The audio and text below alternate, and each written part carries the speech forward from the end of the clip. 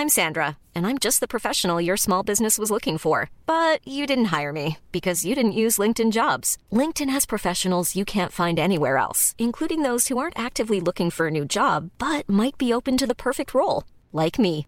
In a given month, over 70% of LinkedIn users don't visit other leading job sites. So if you're not looking on LinkedIn, you'll miss out on great candidates like Sandra. Start hiring professionals like a professional. Post your free job on linkedin.com/people today.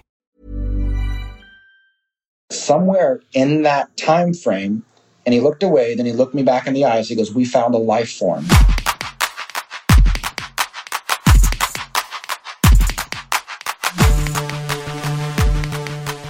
Welcome to Radio Motherboard. This is a very special episode, co-hosted by me, Adrienne Jeffries, and my esteemed colleague, Jason Kebler, and featuring the eternal 23-year-old former guitarist and co-lead singer for the band Blink-182 freaking 2, Tom DeLonge. Wait, why is Radio Motherboard talking to Tom DeLonge, you might ask? It's not because he used to be on a poster in my bedroom, or because he's Jason's celebrity lookalike. It's not because Blink-182 just released a new song, because he's no longer in the band. We wanted to talk to Tom DeLonge because he just co-wrote, with the best-selling author A.J. Hartley, a bonkers 700-page novel about aliens and UFOs that he claims is based on true events. And he has more, a lot more, where that came from. Back on March 28th, Motherboard received an email with the subject line, "The Punk Rocker and the Department of Defense." The email claimed that Tom DeLonge had walked away from Blink-182 in order to pursue an ambitious multimedia project about UFOs, titled Secret Machines. This project will include at least 3 novels, 1 nonfiction book, a documentary, and a soundtrack from his new band Angels and Airwaves. The email also included a link to a video featuring Tom DeLonge. Early this year, I set out to do something pretty challenging. I wanted to shift perception on an extraordinary topic that had already over 70 years of research, opinion, and frankly, quite effective disinformation. I had the rare opportunity to present my ideas to an executive with the Department of Defense who worked in special access programs in an area called Watertown, also known as Area 51. That meeting led to multiple clandestine encounters across the United States, from desert airports to vacant buildings deep within Washington, D.C. From these exchanges, I learned 3 things. 1, there are certain things that should never have been secret. 2, there are secrets that were justifiable at the time but should now be disclosed. And 3, there are things that are so terrifying and unimaginable that certain interests believe that they should never, ever be made public. After this, you might even agree. Jason and I decided to read DeLonge's 700-page masterpiece. As soon as we started the foreword, it was clear we were in for an adventure. For as long as I can remember, I have sought answers, Tom writes. He goes on to say that basically he learned the truth about the government and aliens, but his sources would only allow him to tell the story if he swathed it in fiction. The novel, which is called Chasing Shadows, follows a cast of characters, including a skeptical journalist who runs a UFO debunking website, a former Marine pilot, a do-gooder heiress, and a Holocaust survivor. Basically, the journalist gets a hold of a diary written by the Holocaust survivor, detailing some things he saw relating to Nazi technology. The pilot gets recruited into a mysterious program, and the heiress uncovers a bizarre web of lies after the sudden death of her financier father. At some point, all the characters converge. The book also bounces between the present and the past, weaving a tale that wraps in pieces of UFO lore from Area 51 to the Roswell incident to Operation Paperclip, in which Nazi scientists were recruited to the U.S. in order to share their advanced knowledge with the American government. DeLonge is no newbie on the UFO scene. In 2011, he founded a site called Strange Times, and he's appeared as a guest multiple times on Coast to Coast, the infamous late-night paranormal talk show. You know, you think of Blink-182, I'm showing my age, but I think of these guys as a new band, but they've been around since 1992. They've sold 27 million albums. But if you talk to one of the co-founders, Tom DeLonge, have a conversation with him, he doesn't talk a whole lot about music. He talks about UFOs and paranormal matters. Now, ufology is a crowded scene. It's not as if Tom DeLonge is the first person to claim to know the real truth about aliens. I wanted to get a sense of the reaction from the UFO community, so I talked to Daniel List, also known as Dark Journalist. List runs a YouTube channel and has more than 3 million views on his videos about topics including the opaque black budget and the government's secrecy around high-tech projects.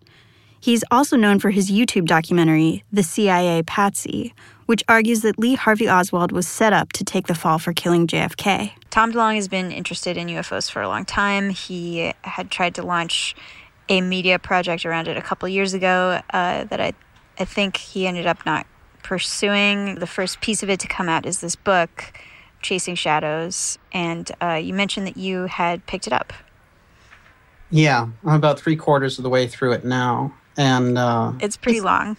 It is. It's about 700 pages. Yeah. That's one heck of a debut. You have to give him credit. And, well, my first reaction was it's a fantasy novel. I mean, it is a novel. And it reads like an X-Men movie, really, in some ways. I mean, it's kind of a better plot, maybe, but it's reminiscent of Iron Man and that kind of thing. And I think in Tom DeLonge's bio, he mentions that he's really into comics, so that's this kind of way of telling the story. And many of the themes are regurgitated from alternative research community sources. So we have, some Area 51 lore. There's some abduction lore. There's some ancient alien themes thrown in. And there's references to some of the fundamental cases, like Admiral Byrd, who, in some of his expeditions, he saw a series of discs, and he thought, oh, hey, the Nazis have a base down in Antarctica. I think we also have to say, A.J. Hartley's a major mystery writer. It's a New York Times bestseller who's known for writing thrillers. So, he's writing this book around Tom DeLonge's themes. So it's a thriller, and it reads like that. So it's kind of interesting as a book. My impression is that it was determined to cram every alternative buzzword in there. So as a novel, it's fun. I mean, it's interesting, but I think the issue really is in his press releases and interviews, he keeps referring to it as though it's real, and he's talking to high-level figures of the military. So since that's never substantiated or proven, it feels like sales hype. It feels like PR.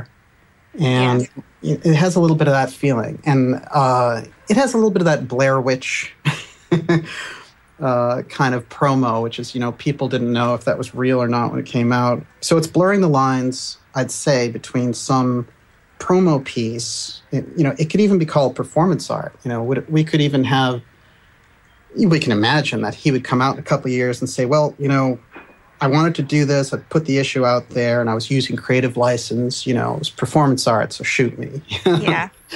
So that's, unfortunately, when you don't substantiate your sources and you say, like, 5-star generals gave me this information, it doesn't really do much for the credibility of the book. Right.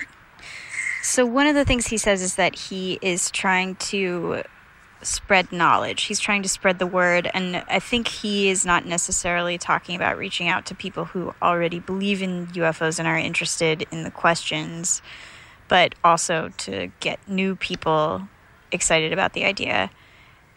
And so I think that's his justification, if you take it on its face, for why he's doing fiction and nonfiction, kind of mixing the two. I think he's going to release a fiction book and then a nonfiction book and alternate that way for the next couple of years. Do you think that approach is valid? Well, I don't like the idea of a media enterprise, So, like, here's, if you're going to do a book, this is the interesting thing about the UFO community, I think, which is they want the truth. They don't want, here's part 1, and, the sequel's coming, and I have a documentary on it, and I'm going to put it on a major network, and here's my CD that goes with it. It seems like you're selling sneakers and T-shirts. Yeah. So, this is very serious work. The implications of UFO technology are very serious for the economy. They relate to free energy. They change the paradigm with the petrodollar. It's pretty significant. The reason the secrecy is so heavy. And you've had serious researchers, nuclear physicists, even astronaut Gordon Cooper, who talked about, he saw UFOs and he understood it was a major secret inside NASA. So we have very high-level confirmations of the phenomenon. And I think the idea of, selling it like hotcakes in a package like that doesn't really appeal to the UFO community because they've already, they've been flim-flammed around. And what they're looking for is transparency. That's the way I look at it. And I think in something like this, it runs the risk, regardless of the intention, of coming off really as a PR exercise. Like, hey, I have insiders. I have a group of 10 insiders giving me advice, and they're 5-star generals. But you can't meet them, and they won't go on the record, but they'll talk through me and my fiction books. See that? For me, that doesn't resonate much. Now, it may be, as far as entertainment goes, with a fantasy novel, it actually, it works. It's an exciting story. As I've been reading the book, they're good stories. Some of these people who've done research all their lives on the topic, I think put a little more heft into trying to discover the reality of it without worrying about if part 2 of their new book coming was out. So I think we have to get away from, when you want reality, I think you have to get away from the idea of, I'm going to make this a transmedia blockbuster. That's not what UFO research is about. It's about what's the truth of alien life visiting Earth, what's the truth of advanced technology flying in the sky and the government not talking about it, and possibly corporations re-engineering the technology. Those are very important questions. So for me, it kind of falls short on the reality side. Even as entertainment, it's kind of fun. Okay, so Dark Journalist isn't sold. It may be that the UFO community just isn't ready for Tom DeLonge, but Jason and I were still super stoked to talk to him. So you guys would like to speak to me about certain things, I hear. That's Tom DeLonge. He was super nice, and he really appreciated that we had actually read the book. He even cracked a couple jokes at the beginning of the interview, which we miserably failed to record. Then we got into his book. I will say it is a good book, and I did not expect to say that. No offense to you, I hope, but just, it's not the kind of book that I read. And also, like, when rock stars read books, they're not always great. But it's a page turner, and it's extremely well paced. Like, it starts out at a quick pace, and then at some point it starts to accelerate, and then at some point you, like, can't put it down, and it's 700 pages, and it really didn't feel like it. So I will say I thought it was a good book. Thank you. Congratulations. Thank you. And I trust me, the baggage of being a musician and doing the things that I do now, it's difficult. And I say baggage because if you spent your whole life, as a painter, and then one day you come in and want to be a doctor, people are going to say, well, why should I let you operate on me? All you've been doing is painting for all these years, so in my mind, you don't have the skill sets required.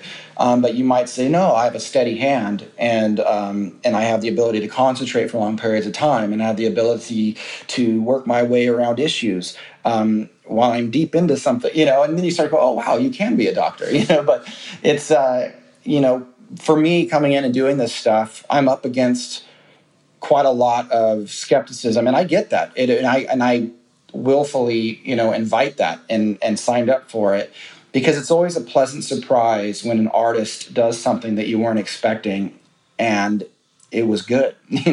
I know what I'm doing. I'm not walking off of a stage in front of 100,000 people so I can go out and embarrass myself writing a really shitty book. That's just not.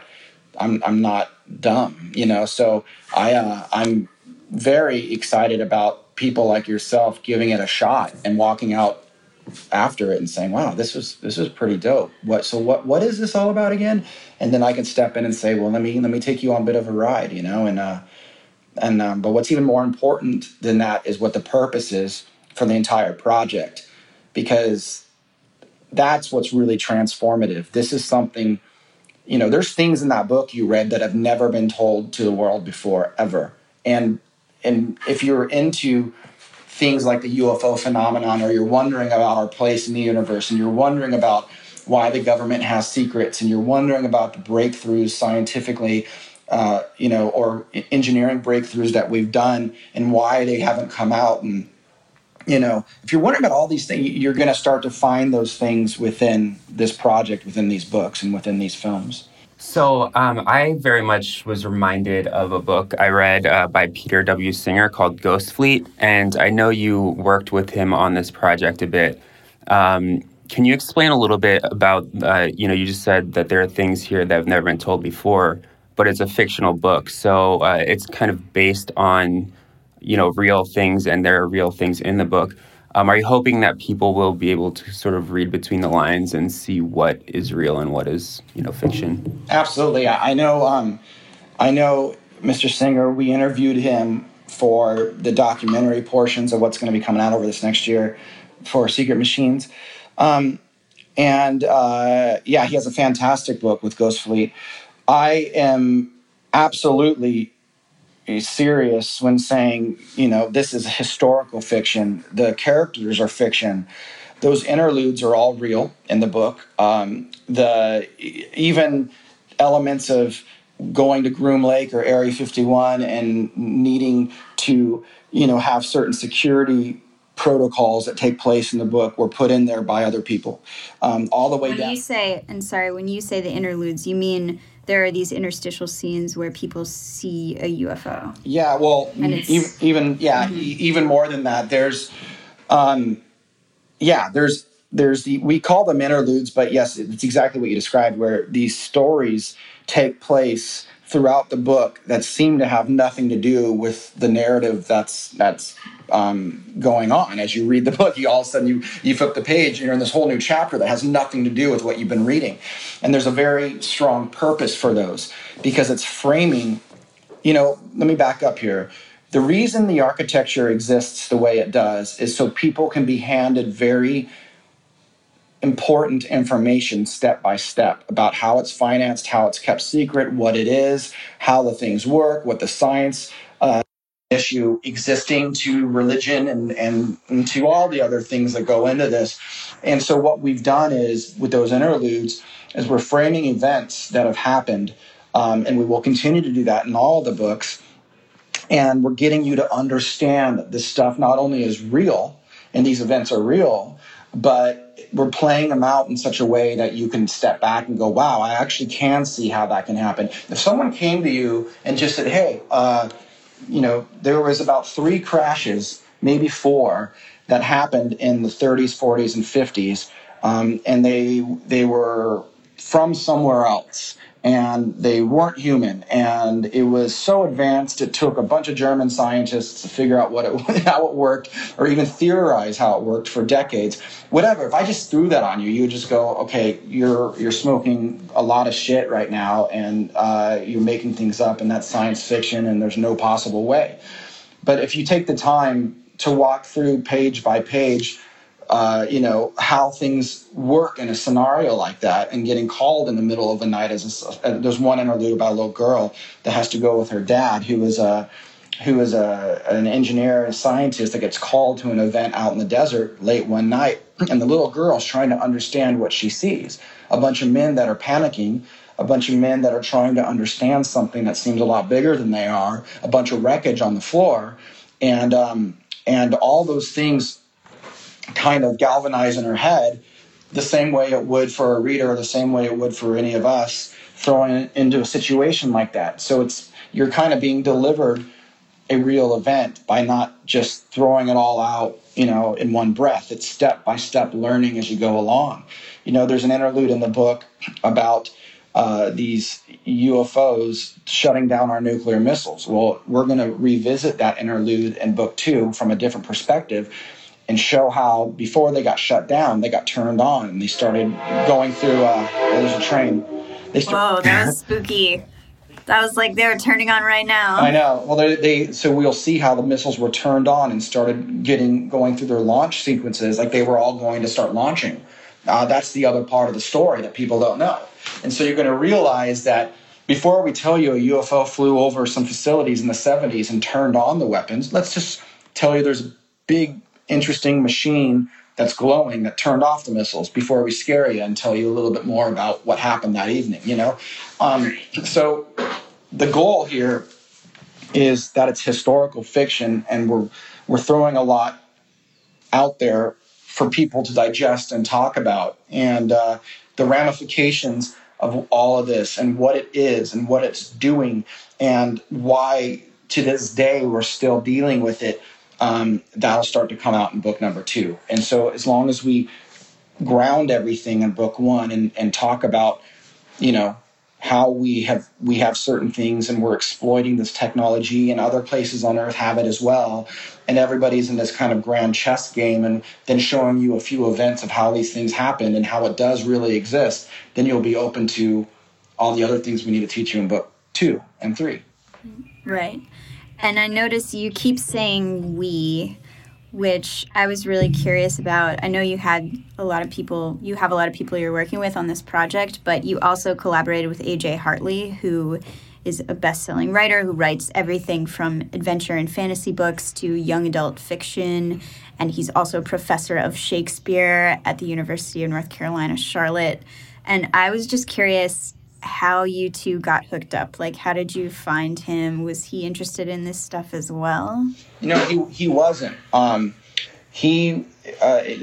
knew of him through his agent, who I was talking to the agency about who would be good for this project, and she quickly said that AJ would be perfect for it. And when I started reading about him, I'm like, wow, this guy won Book of the Year for Hamlet, you know? But then I started reading his other stuff where he was able to attack any subject or any genre, and authors rarely can do that. Usually you're like a young adult author, or you're a science fiction writer, or you're a thriller writer. He can do any of it.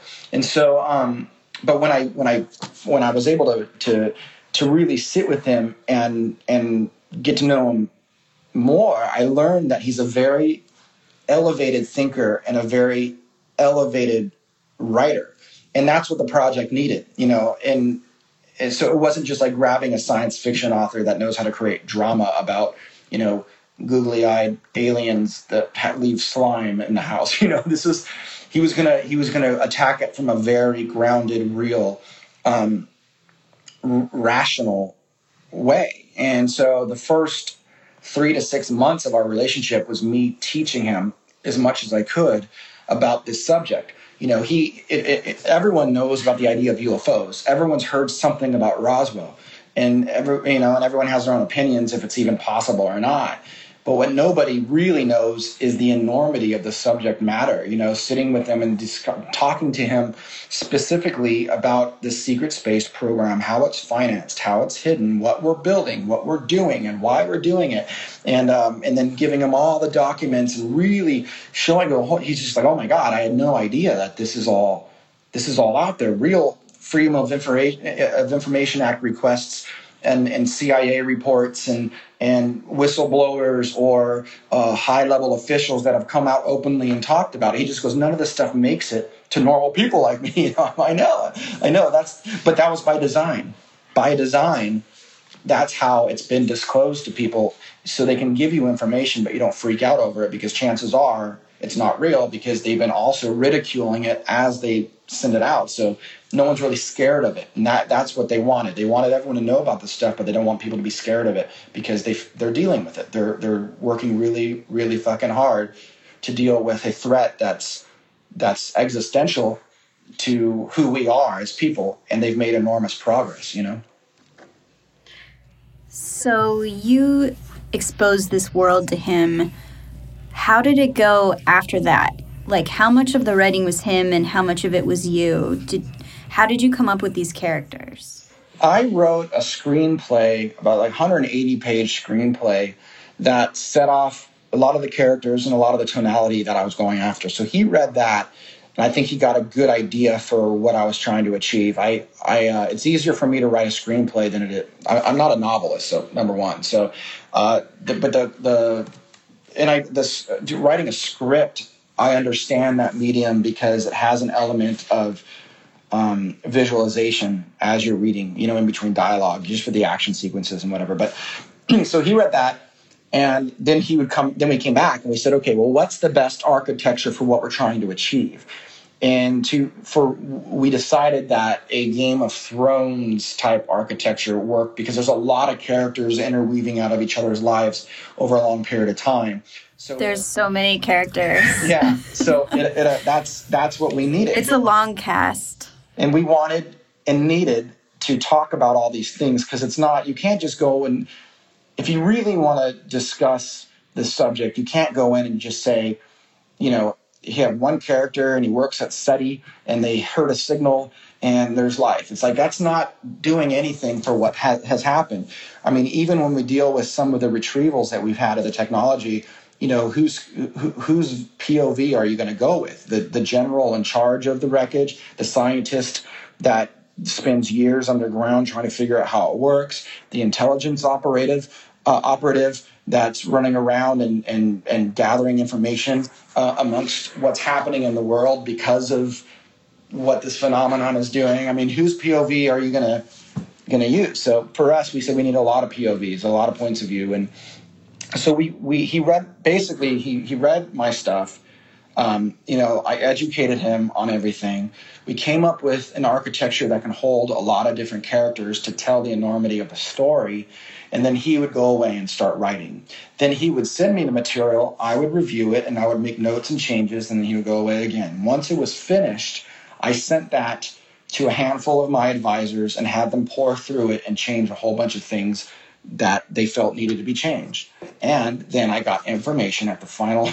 I got some really explosive stuff at the bottom of the ninth inning to include. And that's what I'm saying. All the way up to print, we were being handed things to have in this book. And that to me is... That sounds like our job. It's exciting, man. I can't even tell you. I'm pulling over in my car on a busy street as I'm getting an email that says, is there still time to include this? And I read it, and it's 2 pages of the most explosive shit I've ever read. And I've been studying this stuff for 20 years, so Yeah. Someone like me, I feel like I know a lot about it, but then I get some of this information. I go, holy shit, it makes all the sense in the world, but holy shit, Right. I really related to the character of Tamika, and I liked, her arc. And I was wondering if you ever felt like her during the reporting and writing of this book. It's a good question. Tamika is the kind of like a skeptical journalist who kind of debunks a lot of conspiracy theories, and then she's delivered this journal from a Holocaust survivor that sets her on this like very crazy path. Right, and I think most people will relate to Tamika. I didn't, because I knew that the stuff was real. I knew a lot about it, so I wasn't coming at this as a skeptic. But most people will, and I think that's why her character is so important. But the more important thing about her character is she's helping you realize what happened in World War II. It's a very, very important part of the story. The first crashes that was told to me that happened was with Germany in the 1920s. So Germany had the first pieces of something that fell on their land that no one knew what it was, and that's why their science and their war machine was so much more advanced, the V-2 rockets and all that kind of stuff. And that's why we grabbed all the German scientists in Operation Paperclip and brought them over here, and they all went into the Apollo space program and worked out in Utah and New Mexico. We had like a few thousand German Nazi scientists come over. I mean, Werner von Braun was a Nazi scientist on the cover of Time magazine for leading all the scientists at NASA. He was in charge of building the rocket that took the Neil Armstrong to the moon. So we needed to be able to tell a story back in World War II, because that's when things really started happening with this phenomenon. The phenomenon's been around forever, but our interactions with it to this degree, it really started, with Germany in the 1920s. Yeah, so I was reading about Operation Paperclip, and you're totally right. It was 1,500 scientists and engineers who were recruited to the U.S. after the fall of Nazi Germany. And their reasoning was that, of course, they wanted that technical expertise for themselves, but they also said, oh, we want to make sure these people don't end up working for Russia or working for, like, a newly arisen Germany. So that was an interesting experience for me, was reading the book and then going and looking up things online and finding out that they were actually, like, real and basically how they were represented in the book. Like, the other thing that I had to look up was the Ash Meadows speckled dace, which in the book is this fish that's, like, supposedly endangered, but it's kind of really just so that the government can keep people out of Area 51. And so I've looked it up, and it's real, and there's a Fish and Wildlife entry for it, and so that was a weird experience for me. Yeah, there's a lot of stuff in there, I'm telling you, and if people have an open mind and really, kind of surrender a lot of their belief systems, and they're gonna, I think you can come out changed. The advisors that I'm working with are in charge of these topics, and so people have to realize that this project over the coming years, what it's going to do is potentially groundbreaking if it does what I think it can do. But I have a lot of work ahead of me to pull it all off. But we're doing some really interesting documentaries and news pieces at the moment on this entire project that'll let people know further how real this is. So why do these people want this story out if they're kind of, aware of these sorts of things and are in charge of them? I'm curious, like, what their incentive is. I think it's something they want everyone to know about. They don't think that this information should be exclusive to them. The reason they're keeping it secret is because you have to think of it like a war operation, an intelligence operation. They're in the middle of doing something that requires extreme secrecy because of the adversaries they're dealing with, not because of you and I can't handle it. So they want the human race to know about these things and to transform the way people think. But they don't have entire divisions dedicated to teaching us about it and having us absorb the info and what that means for society. What we're going to be attacking in the next book and with the project is religion. So religion plays a very, very big part of the UFO phenomenon. And if you look at what's happening on Earth, the religious divides and the perpetual state of war, that's something that only a new generation of youth that thinks differently about their own personal belief systems can come together and get us out of that mess. And there's only one topic that I've ever heard of that I know anything about that can change somebody's religious beliefs.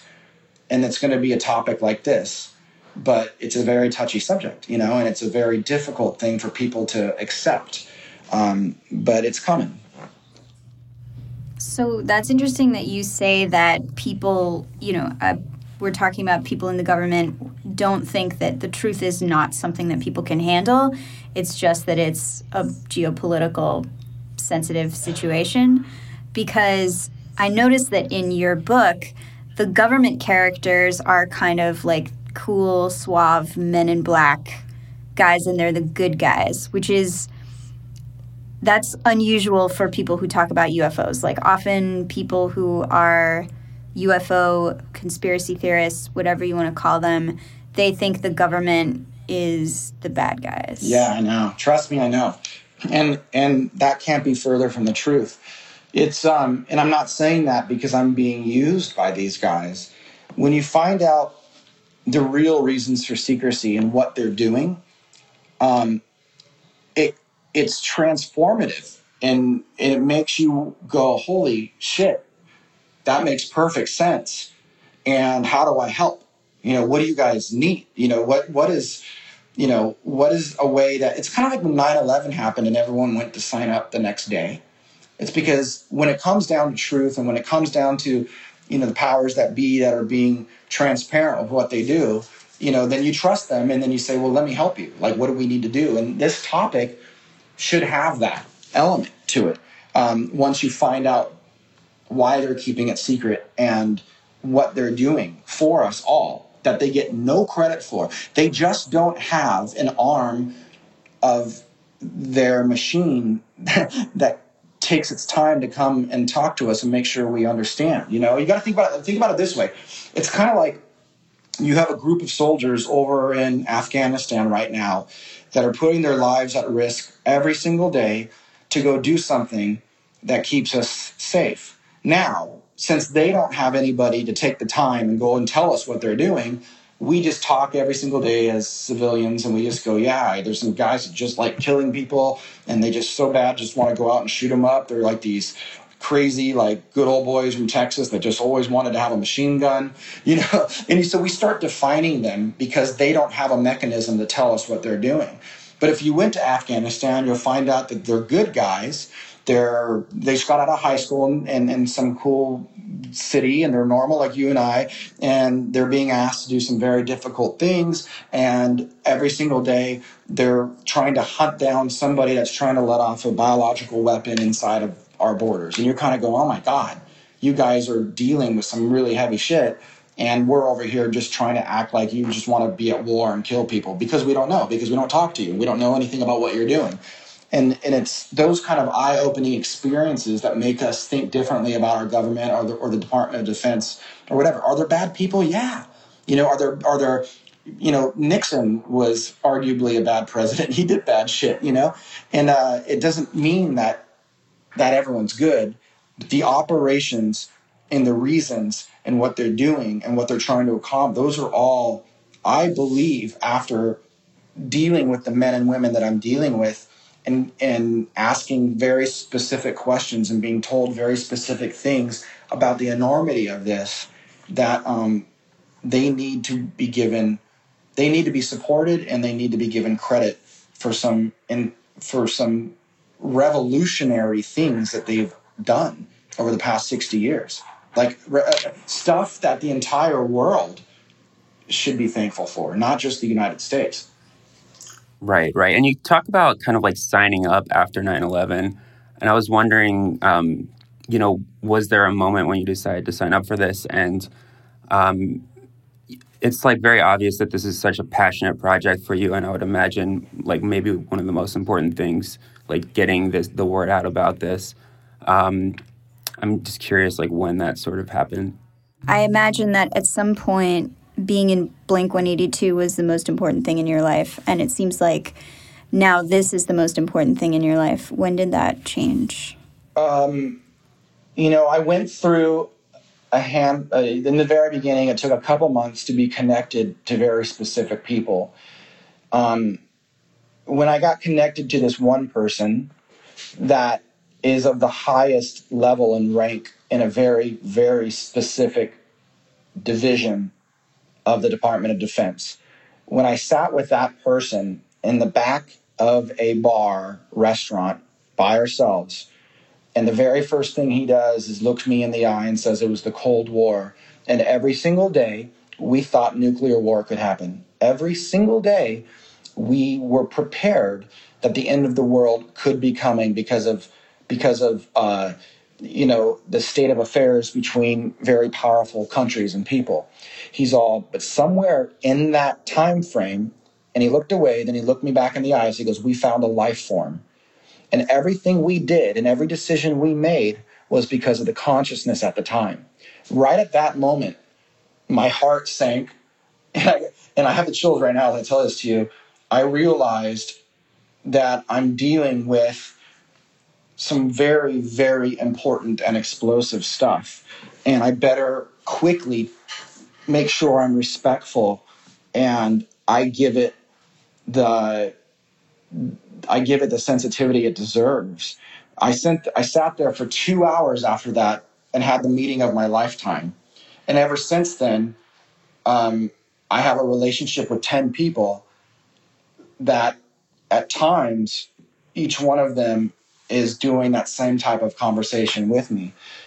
I walked out of that, and that's all going to be in the documentary and everything that we're doing, but walking out of those situations over that first few months, I realized quickly that going from being in a big rock and roll band that touches people's lives in a certain way, or that is a lot of fun, or it's my passion, or this or that, is a completely different thing than dealing with something that can change the world.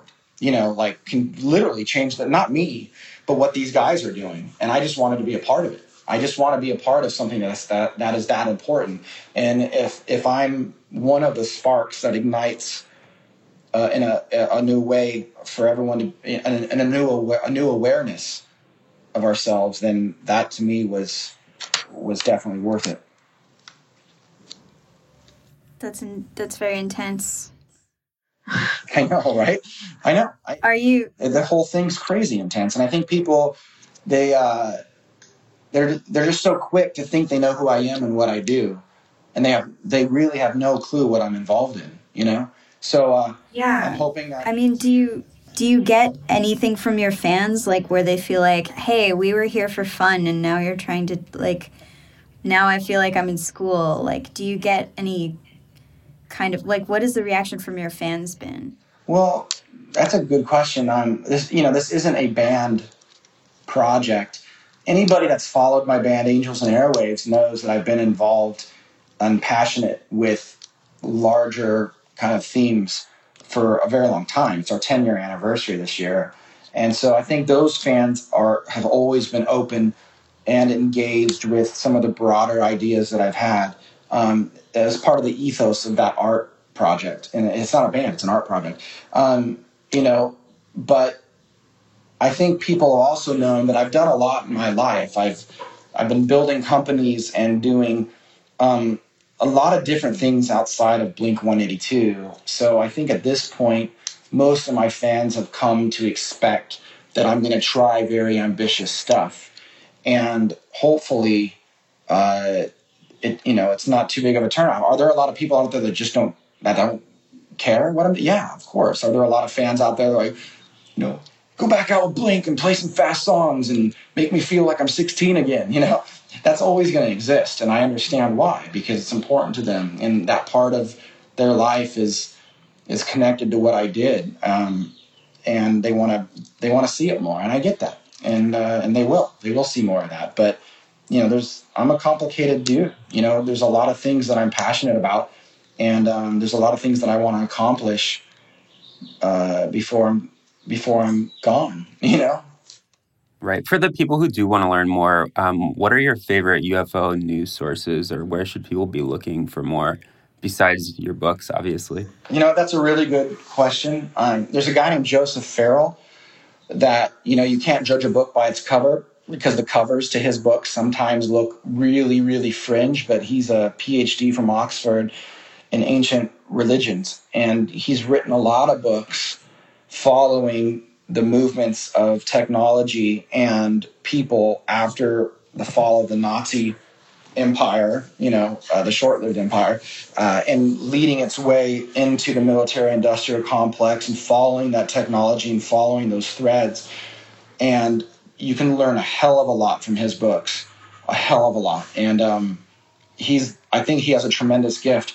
I will tell you this, one of the biggest secrets I was told to communicate, he is the only person out of 200 books that I've read that was saying the same thing. And I thought that was pretty telling. Are there websites for sort of breaking UFO news? I mean, if there's any event somewhere or sighting somewhere, where would one, what are the best ones or the most credible ones, I suppose? Yeah, I don't follow those sites. There's so many of them. I mean, MUFON, the Mutual UFO Network, is the biggest and most respected. And people have to realize that even MUFON, as an international civilian-run organization to study UFO reports and to archive information, what people don't know is that some of the highest ranking military and intelligence operatives in the country have retired and gone and run that organization for long after their retirement, starting back in the 50s.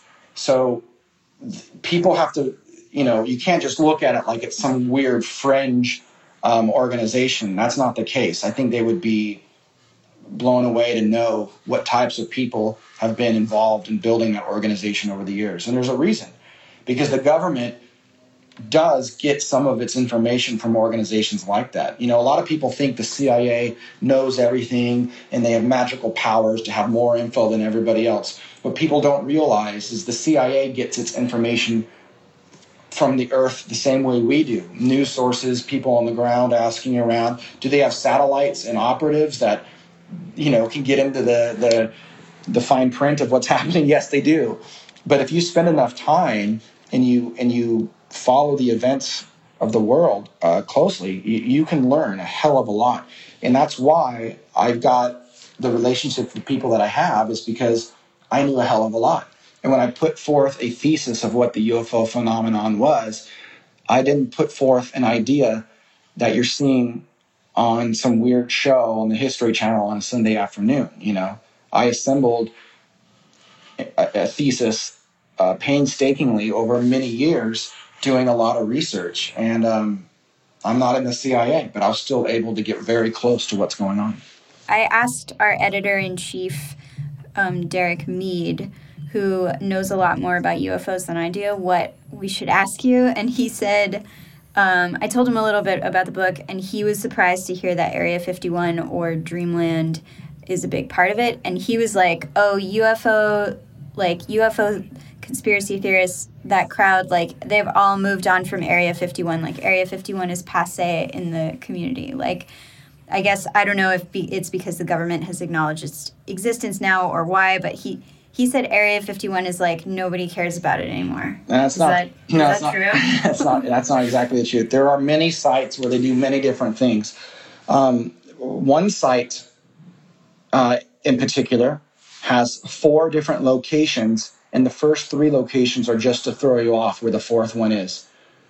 So the way I was told is, if you showed up at one, they'd say, this isn't the real place, it's over here. And by the time you get your way to the 4th one, they'll arrest you.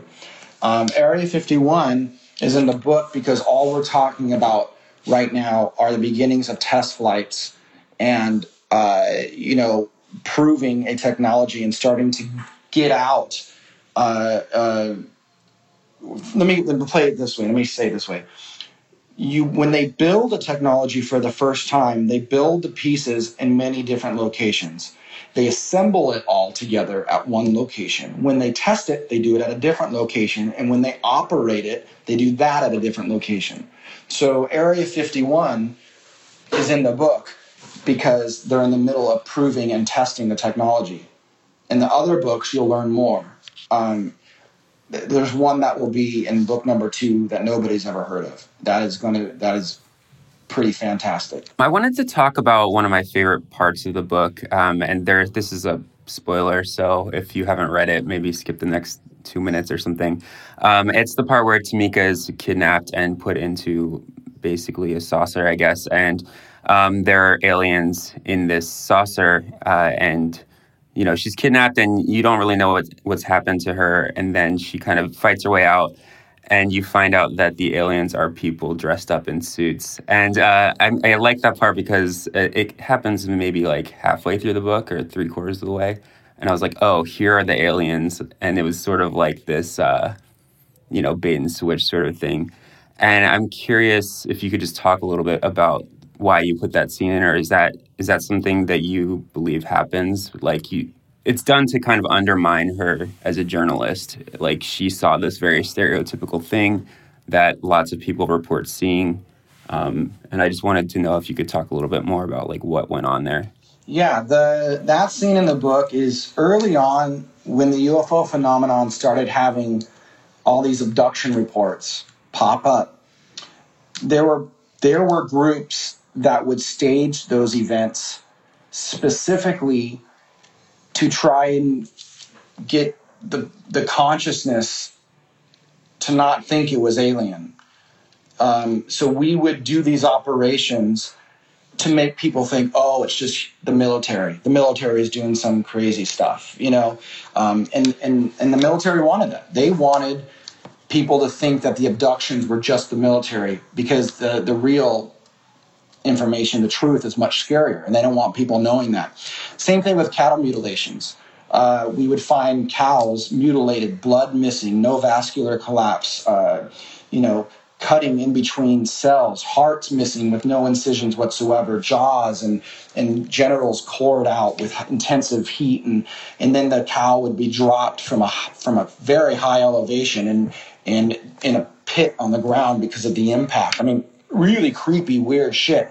The military would know that event happened, probably because they can monitor the movements of certain craft, and they would race to that location and they would throw like a gas mask into the grass nearby. So when people come by and they see this mutilated cow, they go, oh, here's a gas mask. The military's doing a secret operation, because they want you to think it's the military. They don't want you to think about what it really is. And so what we're setting up with that scene is specifically that. And the idea of that in the book is to let you know that the subject's much larger and more complex, and that we're going to start to understand that those operations existed because they needed time to get a handle on everything and to create defensive mechanisms for it. And they don't want people freaking out, you know. So what they would do is they would go and, you know, create their own alien abduction scenario, but at the end of the day, it seems like it's military, and it was probably military. I remember seeing a military guy there. That's all I remember. And then everyone starts to go, okay, these are all military things. The UFO thing, it's not real. That's what they wanted. So I also liked that scene, but I wanted to ask you about the scene that was probably the one that I felt like took me out of the narrative a little bit, which was one of the interludes. We talked about before how you have these scenes of people having sightings that are based on real reported sightings. And there's this one where this couple is driving in the backcountry and they see something in the sky and they see a light, and then they have memory loss for 3 hours. And then it's like when they're coming back to consciousness, they're saying, like that they feel violated, they feel dirty, and like they need to take a shower. And it was like, I don't know if this is what you intended, but to me, the subtext was that there had been some kind of anal probe level sort of thing that happened. And that's when I was like, okay, I was riding along with this. And then we get to the part where there's the anal probe, and then you just like, you can't help but roll your eyes. You're just like, this is like, all right, so this is National Enquirer, like Bat Boy territory. Yeah, it's hard for you guys to, first of all, we don't say anal probing, but let's make that clear. But I hear what you're saying. Right. You don't explicitly say anal probing. That was something that I read into it, so maybe that says more about me than about the book, but that was what I got out of it. No, I get it. Yeah, what people will have to realize is that is true. And what is going on with the UFO phenomenon has to do with genetics. It has to do with the DNA of mankind. It has to do with some other stuff I can't talk about. And that is going to start to be addressed in book number 2, where people will start to understand why it's happening in the first place. And that when somebody goes through what they don't understand, that we call an abduction scenario, and they feel violated, and they see the medical tests, and they know that something is going on with their own body, that is very, very true. There's a doctor, Dr. Roger Lear. He's a surgeon. He just passed away last year, but he removed over 11 implants from people, where they knew that he was the one doctor that actually did it. We'd do the MRI, find out where the implant is, and he would take it out. Sometimes the implant would crawl deeper into the person's body. Sometimes the implant would break but then reassemble itself. Sometimes the implant would be sending extremely low radio frequencies that when you look up in the government which band of frequency that is, it would be one that NASA reserves for deep space communication. Sometimes after the people somebody would see the implant or know they have an implant. He would take it out. He would go to their house, and everything is magnetized at the house. The dirt, the wood, the tree, the window, the glass, everything's magnetized. So the point is what are these implants doing? How are they being put in? And we know how, in some cases, how we've taken them out. And we've sent them to laboratories. It's nanotechnology. That's what they did find out. A lot of times it's containing elements that aren't even here on Earth. And he's done extensive research on that as the surgeon. I mean, this is a guy that can lose his medical license for talking about aliens, It's a very serious thing. So it comes out like science fiction. Like, what the fuck are you talking about? Anal probing and that, but that was by design. The Brookings Institution think tank put out a plan how to ridicule the information as they release it. That way, exactly what you're doing happens. You've heard about it, but it sounds outlandish, so you don't really believe it. But you're still kind of curious to know more about it, but you're not scared. And that's exactly what you're doing. And that was by design. I am kind of scared. The idea of alien implants that are burrowing deeper into your body that were inserted by an anal probe is terrifying. Well, it's not inserted by an anal probe, but it is inserted. It's not. Is that a spoiler? No. That whole thing, the anal probe it's a big joke. Obviously, I don't know everything that happens in those situations, but you should read a book or a series of books by a guy named John Mack. John Mack was the head of Harvard Medical School. He was a psychiatrist that believed the abductions were real. He just passed away, got hit by a car out of nowhere in London a few years ago. They tried to kick him out of Harvard because they thought what he was doing was crazy. But they ended up keeping him in because he won all the lawsuits, and he was the head of the entire medical school. He wrote like 5 books on abductions, and he says, this is real. And you can read any of them. You can go on Amazon right now and read all of the books that he's written and the 20,000 people that he's interviewed and studied from all over the world, all different ethnicities and races and ages and locations, and it's all exactly the same stuff. There's a series of medical experiments that happen to certain people with certain genetic lineages over a period of time, and they follow them through their whole life, and it has something to do with the DNA. So how much of this story do you think that you know? Like, if you had to put a percentage on it, like how much of this overall,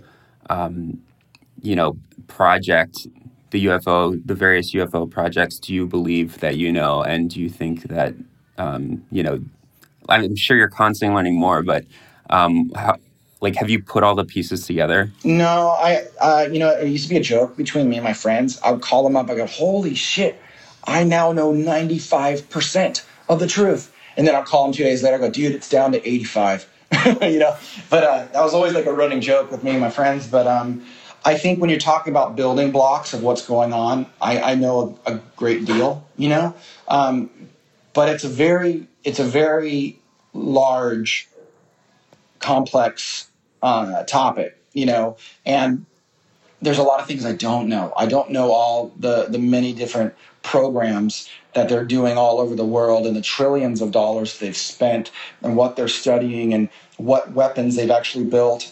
I know some of the craft that they've built. I don't know, I just know certain things. And I know the basics and the foundations for what's going on. But this is, I have a guy, I own the life rights to a scientist, and I'm putting out his autobiography later this year, that worked underground for 6 months in 1989 as a scientist back engineering an alien propulsion engine.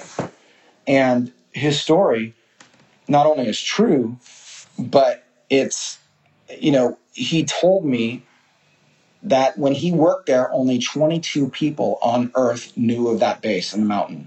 22. There were only 22 people. Like if you went to an admiral that was running the Pacific Fleet for the Navy out in the oceans that had multiple carriers under his command, and he was a big-time admiral, that guy was not one of the 22. He would know nothing about that base. Does that make sense? So It's very, very, very compartmentalized. Okay, so I have a hardball question for you.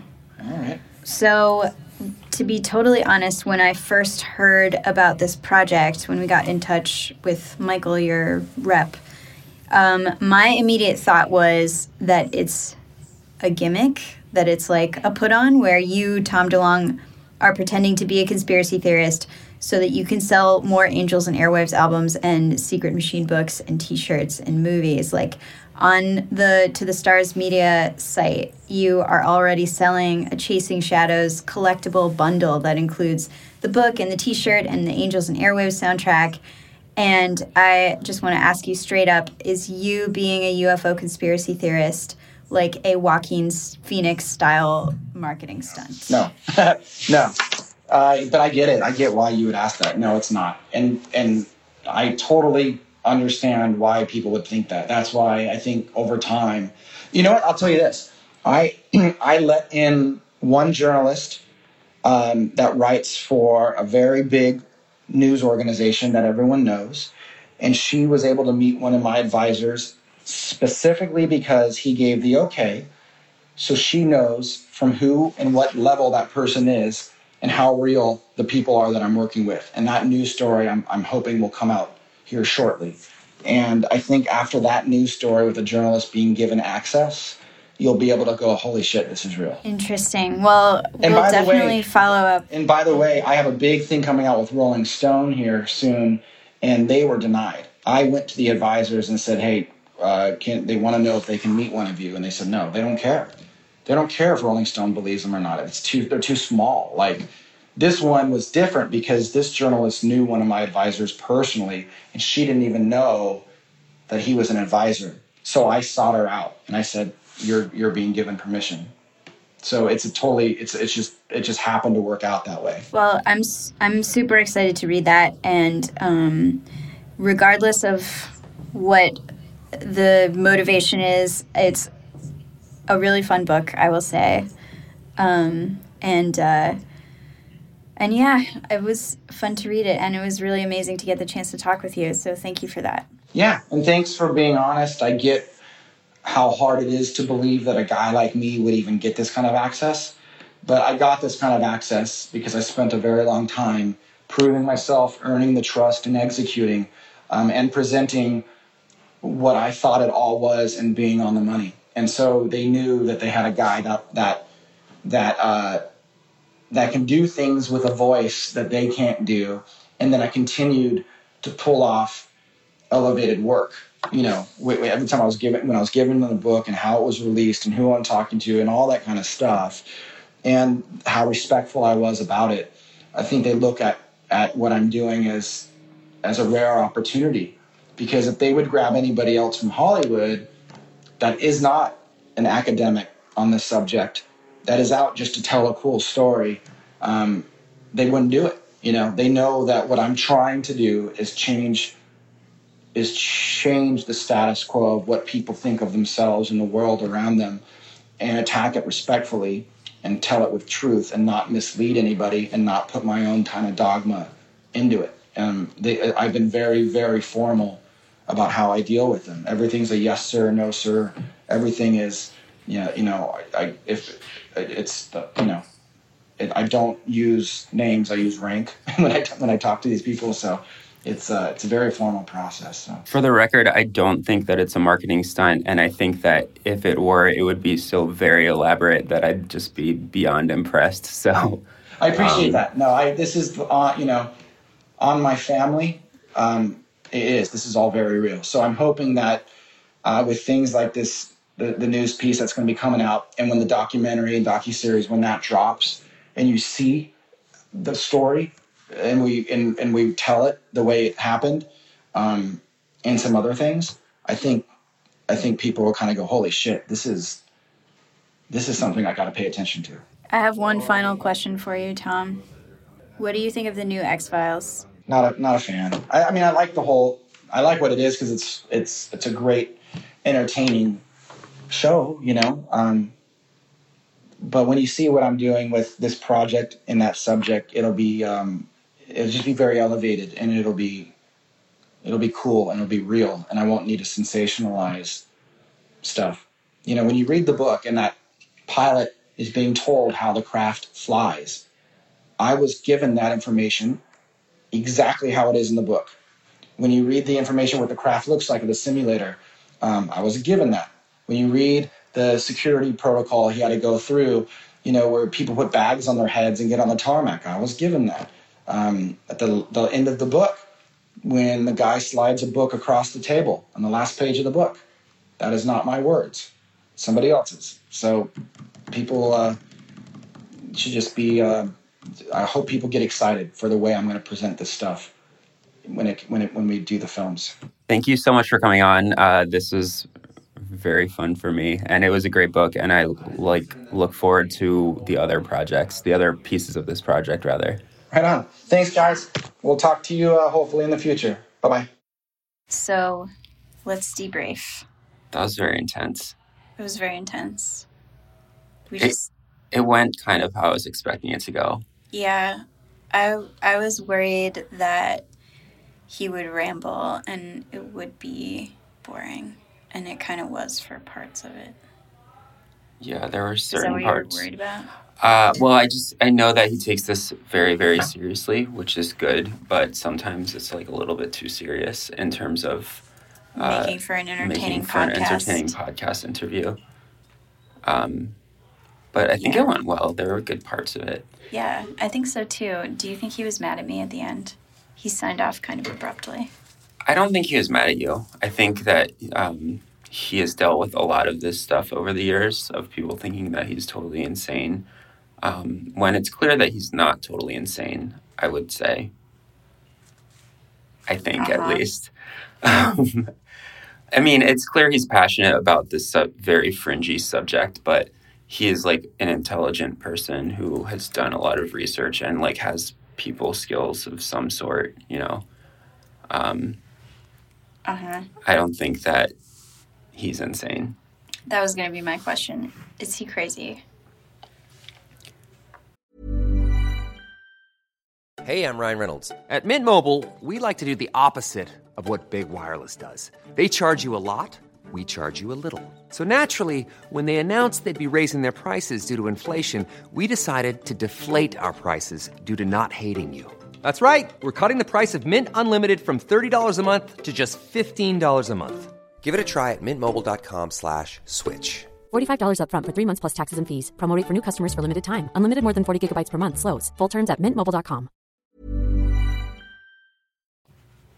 I don't think that he's crazy. I also I haven't done my own research, and I don't think that the conspiracies are, I don't know if I believe it. Believe what he's saying about the government covering up UFOs and like he's saying that aliens came to Earth, they left some technology behind, they maybe still are here, and that the government has tried to cover it up in the past but now wants people to know about it, and they want to communicate this through Tom DeLonge. Yes, that's what he's saying. And also, he's saying that the government and humans have basically reverse engineered alien technology and have developed our own. Correct? I'm not totally clear on that. Well, it was like there's some technology that comes from the Nazis and some technology that comes from Russia. And some from aliens. And some from aliens, yeah. So, but I'm not totally sure if like all of it is from aliens or if some of the technology was developed by the Russians and by us on our own. Right. The thing that I will say is that the government stuff sounds plausible to me in that the government has secret projects and some of them are more advanced than others. The alien stuff is kind of where you lose me in terms of aliens visited or crashed here and like we're now using their technology, which is what happens at the end of this book. I find that much less plausible than like the government has several secret projects that have led to people seeing weird things in the sky, and these projects are both secret and funded in a weird and potentially problematic way. Yeah. I mean, the part where he loses me actually is not in the details of what the story is, but when he says that he has a high-level government source who is high-level enough to know about this stuff, someone who is lower level, and you think that they're higher level, did you meet someone who is messing with you? Did you come up with all of this in a dream or in some kind of delusion? Where does that scene of him being in the back of a bar and being told, we found a life form, where does that come from? Yeah, I would agree entirely with that skepticism in terms of, like, why are they speaking to him and why are they choosing, like, Tom DeLonge to convey this story to the masses? And that seems implausible to me. Maybe we're just jealous because we're journalists and he apparently is really good at sourcing. Also, I mean, I know he's been studying this for a very long time, but, like, he put together this 700-page book in, like, a year, maybe, and, like, has all these other things. I mean, well, I'm not just in terms of from when the project was announced and that sort of thing, I mean, obviously, he could have been working on it for longer, and maybe we should have asked, but I feel like we wouldn't have gotten a very good answer to that question. But in any case, I mean, I think that he's been very busy with Blink-182, and, like, notoriously, Blink-182 has not liked him because his attention has not always been focused on the band. It's always been focused on these other sort of, like, existential type questions. Right. So I don't know how much of this work he was doing on the side, but I mean, within the last several years, they put out an album, they were touring, like, he's put out Angels on Airwaves stuff. Like, he's a very prolific artist. And I find it, like, this is a 700-page book. There are 2 more coming probably quite soon. There's no timeline right now, but I would guess that, you know, they're going to follow faster than you think. There's documentary, there's feature films that are, like, fictional films. And, yeah, it's just, like, where is all this coming from? It's happening very quickly. I want to ask Derek about this. I want Derek to listen to this interview, if we can get Derek to spend an hour listening to this interview. I want to know what he thinks. Yeah. Is he crazy? Is he doing a marketing stunt? Or what? Yeah, Those I guess are kind of the only 2 I options guess so. in my head So when you I'm a say hater. right, so when you say marketing stunt, like, it is a marketing stunt in the fact that, like, this is his shtick now. Like, people, like, Tom DeLonge is a well-known UFO conspiracy theorist, and, like, he... Yeah, I like, mean, you people, just look at this website. It looks like it's like an e-commerce site. It's like shop, new, members, apparel, music, books, forum. It's really slick. It looks nothing like any other UFO site. It's like they've got Twitter, they've got Instagram, like... This is, and I think it's going to work. Like, I'm not kidding. The book is good. It's a good read. It could be a bestseller, I think. And he could, you know, you could probably make a movie out of it. I don't know if the movie would succeed, but as a book, it's like a pretty good read for a page-turner kind of New York Times bestseller paperback type of book. Exactly. Yeah, the book is, like, it's very... It's not hard to read at all. Like, as Adrienne said, it's a page turner. Like, you're not going to lose the plot. Thank God, because we really wanted to read it before this interview, and thankfully we were able to. Yeah, I mean, it's 700 pages, and we didn't have, like, very much time to read it. And, like, I blew through 450 pages in, like, 3 hours today. But yeah, like, it's not very. I would say it's functional writing, like free U.S. shipping on orders over $100. Like, sign up to subscribe to our newsletter. Yeah, I don't know. It's like this a media company. It is. It's definitely his next act. I mean, he has Angels on Airwaves going, and, like, I mean, that's kind of part of this. But this is his thing now. He left Blink-182 to do this. Like, he's no longer in Blink-182. Right, they replaced him with a member of Alkaline Trio. Yeah, Matt Skiba, I believe. But yes, like, he gave up the most popular thing he's ever done to do this. Right. At the same time, Blink-182 has peaked. That is true. And a smart person who didn't want to peak when they were 40 would be thinking about what to do next. Pivot. Yeah, I don't know if pivot's the right word, but just like, you know, keep growing, keep doing new things, keep learning, keep making an impact on the world. Yeah. I don't know. I would say before we talked to him, I was like pretty convinced that this was like a Joaquin Phoenix like commitment to pretending to be a conspiracy theorist in order to like sell this whole project, which I thought was a savvy move. After talking to him, it was very convincing to me, the idea of Tom DeLonge as a true UFO conspiracy theorist, like in the InfoWars, National Enquirer, Weekly World News. Vein, yeah. Although he is weirdly pro-government, which... Yeah, I really like that. And I guess it's maybe just because, like, they have helped him out. It's comforting. Yeah, it makes him seem a little bit more sane to me. Yeah, that, like, I think so, too. Yeah, he's not, like, a 9/11 truther, etc. It's kind of... He's not, like, a truther about every single thing. It's this one very specific, thing. It's this one very specific aspect of conspiracy theory that he's interested in. I just noticed on this website, in the latest tweets section, the To the Stars Twitter account, To the Stars Inc., is tweeting with Ava Blink Me 182. It's weird to me to think about these people who are Blink 182 fans, and then they're like, Tom DeLonge's going to UFO Town? All right. Yeah, I don't really know who's, like... I really am curious, like, who is signing up to, like, get a ticket on the Tom DeLonge UFO train. Like, it's very...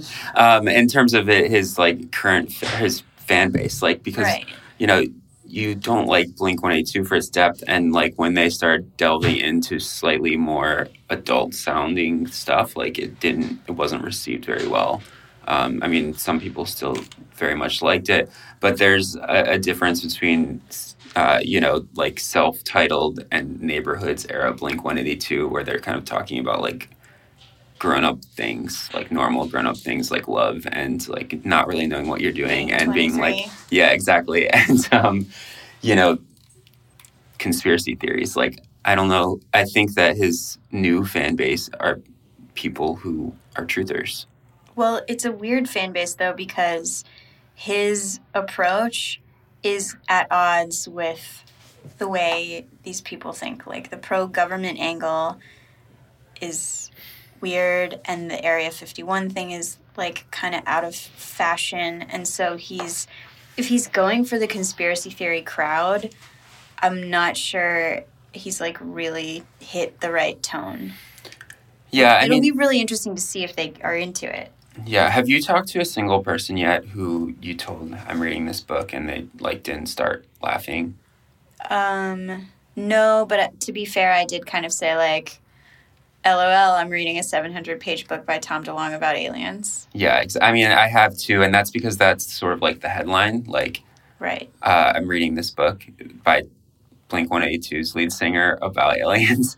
And then the subtext is, like, the subhead is, like, actually, it's kind of good and not that crazy. And that sort of comes later, I guess. And, I don't know who's going to, like, walk in the store and pick it up. It may be, like, people who are really into Tom Clancy novels or something. Yeah. I feel like that's maybe the audience here is, like, people at the airport. Yeah. It has a really good cover. Like, the cover looks really bestseller ready. Like, giant words on it. It looks and like a there's, bestseller. like, stars. Yeah. And then there's a secret on the inside cover. Yeah. Which, should we tell them the secret? Yes. No. Yes. No. I liked it. I just discovered it today. Also, I kind of wanted to ask him about this, but I did not because I felt like it might have gotten a very long answer, and I just wanted a very quick answer to it. These interstitial sections that he does, the font changes in the book, and right. I'm trying to think if that's some sort of signal. I mean, is it not just a signal that it's an interlude? It might be. I mean, that's probably what it is, but... Wait, was he the lead singer in Blink-182, or was he the... So Mark Hoppus and Tom DeLonge, like, traded off, but he's the lead singer of the songs that you, like, probably are most... Right. Yeah, actually, I can't call up in my head what Mark Hoppus sounds like. So I think What's My Age Again is Mark Hoppus. But All the Small Things. Yeah, All the Small Things DeLonge. is definitely Tom DeLonge.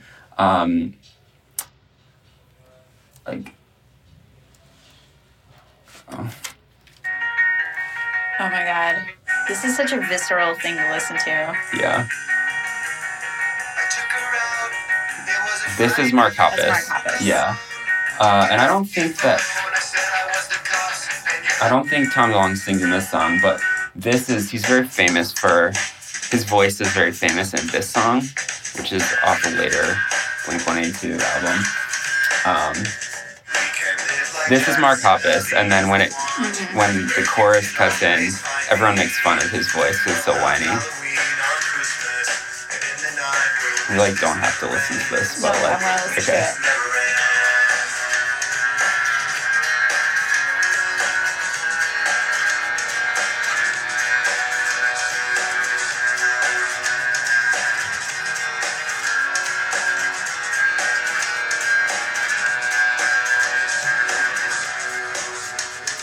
It's coming now. Where are you? Oh, yeah. And I'm so sorry. I cannot sleep. I cannot dream tonight. Yeah, so that's Tom DeLonge.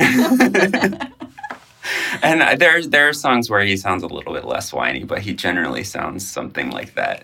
And he still sounds like that in Angel and Airwaves. In this latest EP, he sounds exactly like that, too. He was super nice. He was great. And I was bummed I didn't start recording for the beginning when we first got on the Skype call, because he was, kind of funny. That was, the only time that he was really bantery was in the beginning. Yeah. When we said that he was your celebrity lookalike. Yeah, and then you didn't get that? No. No. I'm sorry. It's fine. Did you get it? I recorded our end of it. But no, I didn't record on Skype. I just wasn't quick enough on the drive. I was just so excited to talk to Tom DeLonge. Yeah. At the end of all this, we weren't sure what to think. Jason and I decided we needed the opinion of Motherboard Editor-in-Chief Derek Mead and Senior Supervising Producer Chris O'Coin, who are both conspiracy theory enthusiasts. A few days after the interview with Tom, we grabbed Derek and Chris and forced them into a room in the basement of Vice. Noted UFO enthusiast Christopher O'Coin. I saw a UFO. You can read about it on Motherboard. The article's about 4 years old. Can you summarize it for us? Yeah, I saw it at Devil's Tower, which was the location of the infamous UFO encounter from Close Encounters of the Third Kind. I was a child, so my vision is not to be trusted, and it was probably a bird that was reflecting the sun. But it looked like a silver-shaped thing flying past Devil's Tower. It did not play the song from the movie. Which for the listeners, do, do, do, do, do.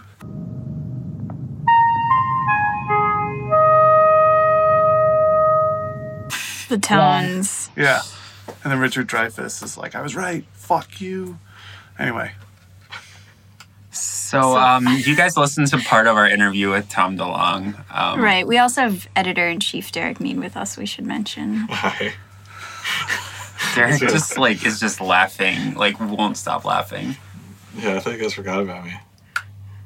So when did we do this interview, Jason? On Friday. We did this interview on Friday. So we wanted to ask Derek and Chris their opinion of what is going on with this UFO project that Tom DeLonge is doing, because Jason and I don't have as deep a familiarity with ufology and the types of people who are enthusiastic about it.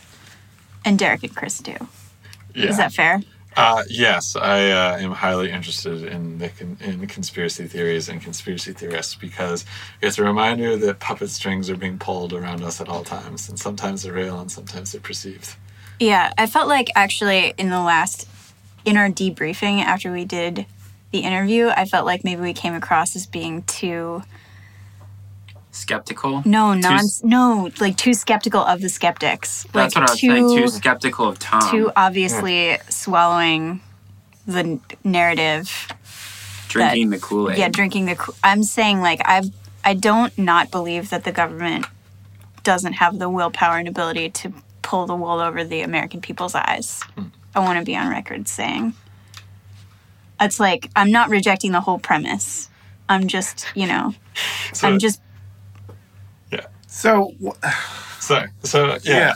I'm trying to figure out what his premise is. I just want to say, we are not having a knee-jerk reaction like, oh, if someone's talking about UFOs, they must be a crazy pants person. No, I mean, there's surely aliens somewhere. Right. That's without a doubt, there's aliens somewhere. I think what's interesting is he has, a couple different threads that he weaves together that are very strange. One, he has this, Area 51 obsession, which I think, is, kind of not the most realistic of conspiracy theories, because Area 51, it used to be, no one knew what it was, the government wouldn't acknowledge it, and then in the 90s was forced to, and now we know that people did tons of secret military testing there, and Lockheed Martin and Boeing show off planes that they developed there and whatnot. Yeah, it was in Zero Dark 30, and that movie was written by the fucking CIA. Yeah. Sort of.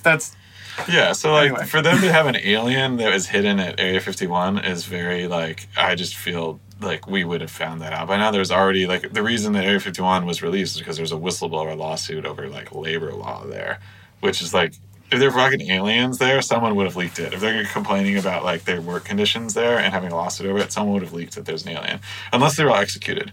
Which brings us to the next conspiracy, which I think is very interesting. And this one actually really stands out to me, is that he is arguing that basically the government is putting out knowledge and seeding alien conspiracies in the popular consciousness and then knocking them down because they're trying to open us up to the idea of aliens being inexistent. Yeah. But it would be so real that it would blow all of our minds, which is some X-Files type shit, but also very fascinating. It's very layered. And I think also what complicates his theory is that he also believes that there was a period when the government wasn't as coordinated about how it was going to handle this information campaign. So in the beginning, they maybe staged some fake alien abductions, and then later they decided that was the wrong tack and they took a different tack. Well, funny you should bring this up. Did any of you read Area 51, An Uncensored History of America's Top Secret Military Base by Annie Jacobson? I missed that one. No, it wasn't like a crackpot dollar store checkout book. It was like an NPR darling. $14.95. Yeah, I mean it's a full price. You could go get it at Barnes and Noble or whatever. The airport. The purveyors of truth. Still sponsors of this podcast. Just kidding. No, but it was a legit book, but with a lot of research to it. And in it, she discussed the Roswell crash. And the Roswell crash, I'm not going to do this justice, and the audience will probably get pissed off. But the essential argument was that in the race between the Soviets and the United States, we were developing saucer technology essentially to scare each other, and that the Roswell crash was a Soviet craft with a child that they had done surgery to. This is in the book, and this is accepted. The Soviets did surgery on a child, so we would think it was an alien to make it look like an alien, and then she's and we did it back. We did surgeries on children. We sent a child. I mean, there's also the, there's all those rumors of the Soviet super children that had, psychokinesis that could, control, events on other parts of the planet. I've never heard that one. It's basically the scanners thing where they could control, basically move things and control things with their minds. Nice. And, predict the future. It's all kinds of weird shit that happened in the 50s. And this is where I think he gets into a very interesting point, is, I love when conspiracy theorists they're incredibly excellent at identifying memes in classical term, memetics of basically ideas that get seeded into society and then stick there and wondering why they're there. UFOs are a very interesting thing because naturally we'd be curious to find aliens, and also there's all kinds of weird shit that people see all the time because people are notoriously bad at seeing things. But when this ends up being these whole elaborate stories this Roswell thing that become part of our discourse and our psyche, and it's a touchstone whether it's real or not, at some point it loses all meaning whether it is even real, because now we've based that as part of our knowledge. So if you had no idea that aliens even could fly spaceships, you would never think about it, and if you saw one, you'd probably lose your shit. Yeah. But now, over time, when you're well, it's accepted that odds are aliens are out there somewhere, and there was fucking maybe an alien crash back then. It could be possible. It could be real. If that ends up happening someday, you would never actually know, or you wouldn't be as shocked by it. Right, but then again, if his argument is, and what you were talking about earlier, I read the jacket of this book, and it's multiple titles and all this text that's on it, and I still don't really know. And this is kind of the hallmark of like conspiracy-ish talk. It's like, well, wait, what is it about? Yeah. But also, if you're arguing that about aliens, and he's arguing that about aliens, that it's to prepare us for it and not be mentally shocked by it, then how come like most movies are aliens like destroying humanity and fucking ripping people apart? Because that's what aliens are going to do. Except Men in Black. But even then they were. Yeah. So look, I mean, there's an actual real life precedent for it, which we're going through right now. It's coming up again, which is the hidden the 14 papers or whatever from the 9/11 Commission. Oh, the Saudi Arabia? Yeah, with like papers? Details like 28 pages. Is it 28? Yeah, sorry. It's but detailing, like basically support from Saudi officials for, the 9/11 attackers. And it's like, yeah, how did like dudes who are uneducated, who didn't have passport, or like, didn't have proper documentation, how did they end up like moving to San Diego and living in a house and going to flight school? Like they clearly had people help, and there's details for that. But it's something that everyone rejected, like right when, right after 9/11 happened, because there are other things to focus on. But now it's coming back, and it's something that's been seeded by conspiracy theorists in and out different ways for so long, because it was there, that now when people are talking about it, you can talk about it more rationally. Now, I'm not saying that all of this is people being puppet masters who are saying that this was the government was planning to like break it softly to us, because that's fucking crazy. Like in the sense that the government can go to hell if that's what they're doing. But it's interesting because I love conspiracy theorists being able to identify these patterns before other people do. Yeah. It's interesting that they're doing that, though, but are they doing a disservice to the public in that, we have been trained to think, okay, this is maybe plausible, and then it comes out. Like, you're trained to think that it's conspiracy theory nonsense, and then it comes out, and, like, that would be a huge story if it had come out of the blue, but since we've been kind of, like, the water's been turned up really slowly, and we're like in the pot, we don't care anymore. Some people might be like, yeah, I remember hearing that, but they don't remember the moment when it crossed from being conspiracy theory into reality. Massive disservice. Well, in terms of like 9/11 truth, that also is not like. First of all, you're going to have the truthers on your ass for even bringing this shit up. But I think in terms of 9/11 truth, like the Saudis like having something to do with it, I feel like most people are just like, I don't know. I think people should care, and they might, but they won't care the way that people have been arguing 9/11 truth about like it being an inside job and yada, yada, yada. Well, here's the thing. It's not, I don't want to get derailed by talking about 9/11 because there's a lot to unpack there, and we're separate not going to... podcast. Yeah, we're not going to ever be able to do any of that justice. But the reason I bring us to this is because he was saying that this book is historical fiction, right? So it's based on real events, but it's something that is meant to be, more entertaining because you're able to take creative license in the storytelling of connecting those events. Exactly. Right?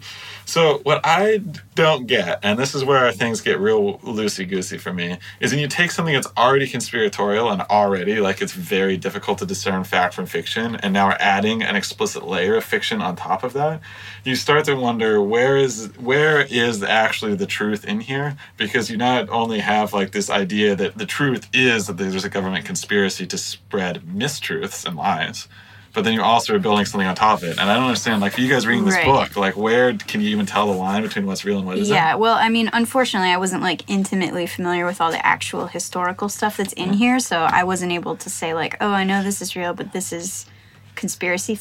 Are you saying that this interview means that you're a puppet for the government? Yes. I mean, that might be the subtext here. Yeah. But yeah, I think you're totally right. Like, he's drawing on both the agreed-upon U.S. history book version of history and the conspiracy theory version of history. But I think part of the problem with me and conspiracy theories in general is that there are lots of different ones, and he's coming forward and saying he has the definitive account, and he has sources in the Pentagon, and he's got the explanation for everything, and it's this combination of government cover-up and actually aliens, and then Soviet Tom has sources in the Pentagon? Tom has sources in the Pentagon. Here's the thing. I did this tonight when I did this tonight. I have people's sources I can text that are high level, and I ask them if aliens exist, and they'll say something, and it'll be a joke or may not. Like, it's not like, there's a lot of fucking people in the Pentagon. I'm just going to say that if you have sources that are not to discredit him, because I don't know what he's doing. I'm just saying that in general, that you should always be skeptical. I do think that his message of saying, like, he wants to inspire people to be curious is very good. Because I think that everything behind every like insane truth or lie is probably something that I probably didn't say that very well. Behind like every insane story, there's a kernel of truth, including this one. And it's important to that. But when he's saying like, oh yeah, in the 70s, UFOs flew over a missile facility and accidentally turned them on. Like, there's been incidents where, like, recorded incidents where, like, shit like that happened, where, like, someone got a false alarm. There's, like, a Russian guy who saved the world from exploding because he didn't decide to fire a nuclear missile when a radar told him that the U.S. had already fired an ICBM at Russia.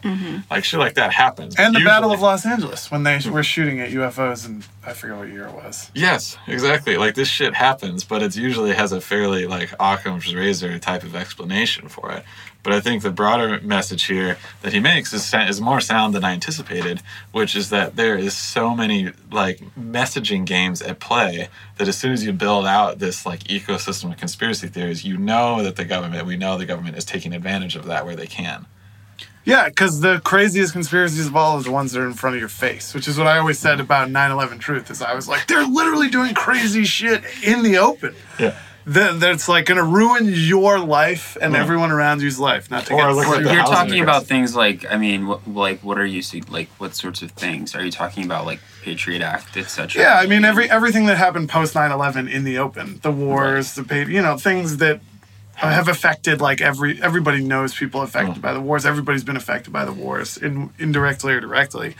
And I mean, that's hundreds of billions of dollars in stimulus that comes out of that. Yeah. I mean, it's just like, that's always my, I mean, Okay.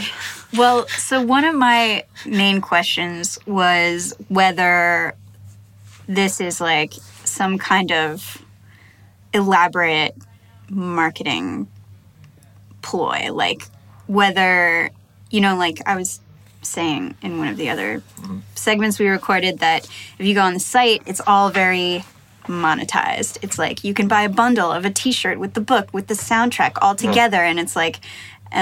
Tell them what Sam called it. Oh, yes. We were wondering if it's... I don't know how to... I can't say it out of... The Tom DeLonge Con? If it's a DeLonge Con. I mean... That's very good. Yeah, so... It's not the...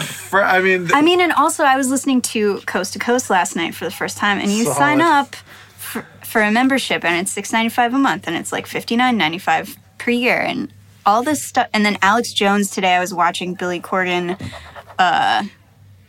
spew word vomit on Alex Jones' Billy Corgan show. was on Yes, it was horrible. Anyway, and it's like the show it cuts every 60 seconds to an ad for one of InfoWars Life's like vitamin supplements. Yeah, like, he sells DNA Force is one of them. He sells merchandise. It's ridiculous. This whole it kind of makes me. I mean, it kind of makes me like wonder about the purity of these conspiracy theory peddlers. That's the thing about They're that trying to monetize this at every turn. Well, it's ironic to me. I thought the ironic thing about, Alex Jones is obviously like one of the biggest conspiracy theory peddlers. And honestly, like, we used to download his movies like in the early 2000s and watch them and just go, whoa. And it's hilarious to see what he's turned into, which is just like a shill for like merchandise and garbage and like subscriber fees. And then also supporting an elite dude like Donald Trump. Like, that's the InfoWars candidate for president is Donald Trump. Right. A man who's always, and Alex Jones is always like, the elites are coming for you. Take this rich real estate guy who fucking like, who fucks over people left, right, and center, and they're like, this is the InfoWars canon. Like it's conspiracy theories kind of eating itself, is what you're saying. Like, yeah. Well, I mean, if you're a skeptic and skepticism is your whole thing, like, how do you not be skeptical when your main news source is feeding you ads for supplements every 60 seconds? Well, here's the thing. This is the thing that I get real hot and bothered about, and like we should tie in a blood pressure meter to this podcast because like I just get real hot around the collar right now. Like I'm getting steamed up. I'm not gonna lie. Because here's the thing: teaching people to be skeptical is unbelievably important, especially today when truth is as fluid as it is. But the problem is, so many people that are looking at conspiracy theories, that's too broad a generalization, but many people that are into conspiracy theories are looking for answers for something where they can feel like they're free of their own decision making, right? They're like, it's not my problem, someone else is controlling this, right? That's one of the allures of conspiracies. It's the same thing as like looking for anyone who's trying to free up their personal life and invest it in something that's out of their control. It could be, religious or spiritualism or whatever. So you're buying that. So if Alex Jones is saying, fuck these guys, they're the ones who are holding you down, we are bringing you solutions. That's like incredibly powerful messaging for people, which is what also works for Trump. Fuck the other guys. Sure. I'm the one who's going to save you from being beat down. But it's empty. It's like so empty. It's entirely empty, and they're preying on it. And the real problem here is that the actual conspiracies that are out there that are incredibly blatant are right in front of our faces, but no one's able to do anything about it. The perfect example of this is the housing crisis, and you have a bunch of idiots colluding together to basically hustle as much money as they can, and then blew up America, blew up the world economy, and none of them got in any trouble whatsoever, and everyone's forgotten about that and moved on. And basically left a permanent gap in wages and wealth for all of America between the middle class and poor and the wealthy. And that's an actual conspiracy. The actual is wrongdoing. We actually know things are horrible, but it's hard to get riled up about that because it's a very specific problem that you can't deal with. But to say that the CIA is controlling aliens and that they're holding us down with psyops that are trying to confuse America, that's something that you can be angry about without actually being able to take any action because there's no way of proving it. It's giving you a search. It's like a dog chasing after a car, and then when it gets to the car, it doesn't know what to do other than bite it.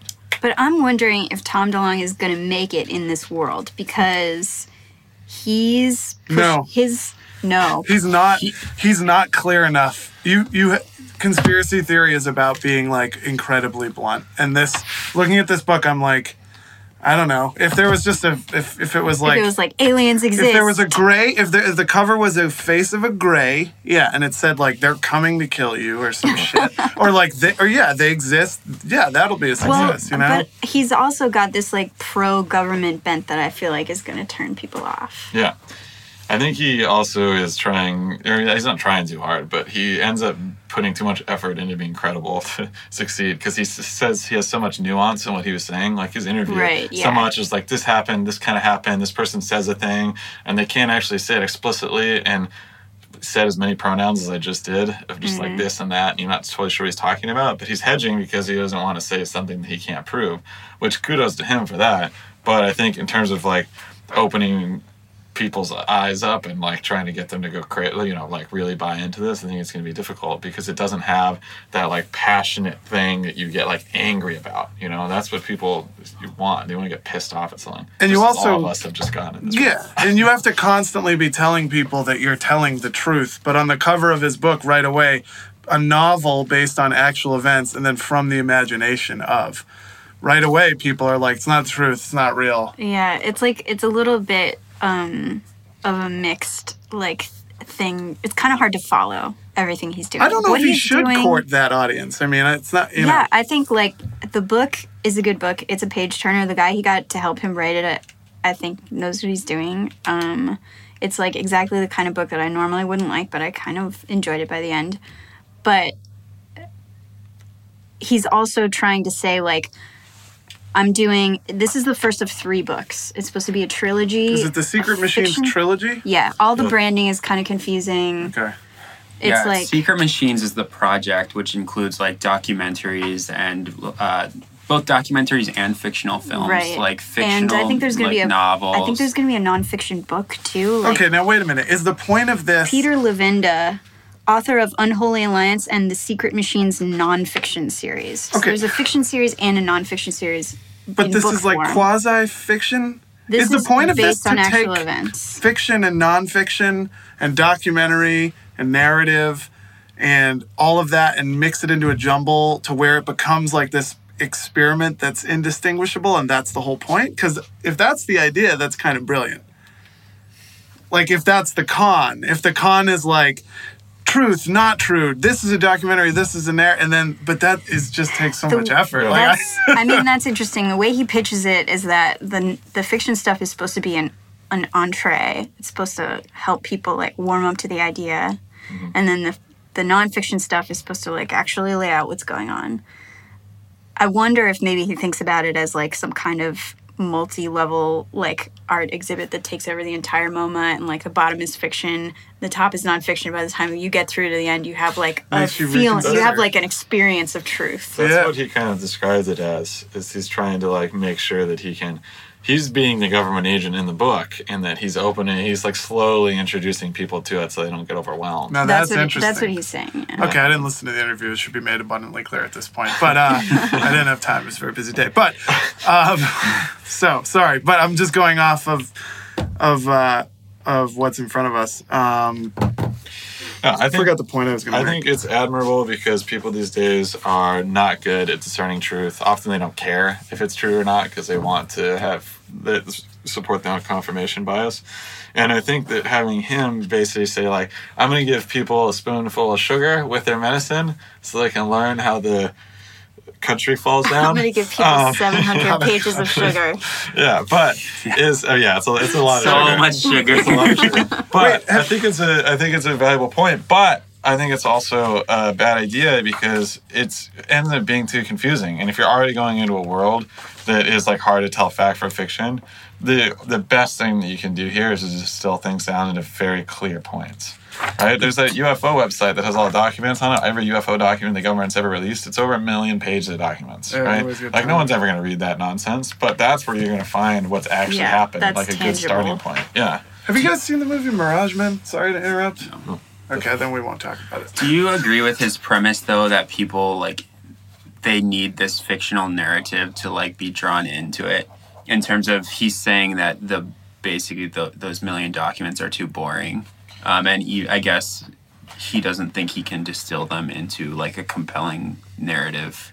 Yeah. I think I can believe that. Yeah, people need some kind of hand-holding. I think that saying they need fiction is maybe not. But at the same time, there's already been a lot of fiction about aliens and government conspiracies. It's not like that idea is going to be totally 100% new to anyone. Yeah.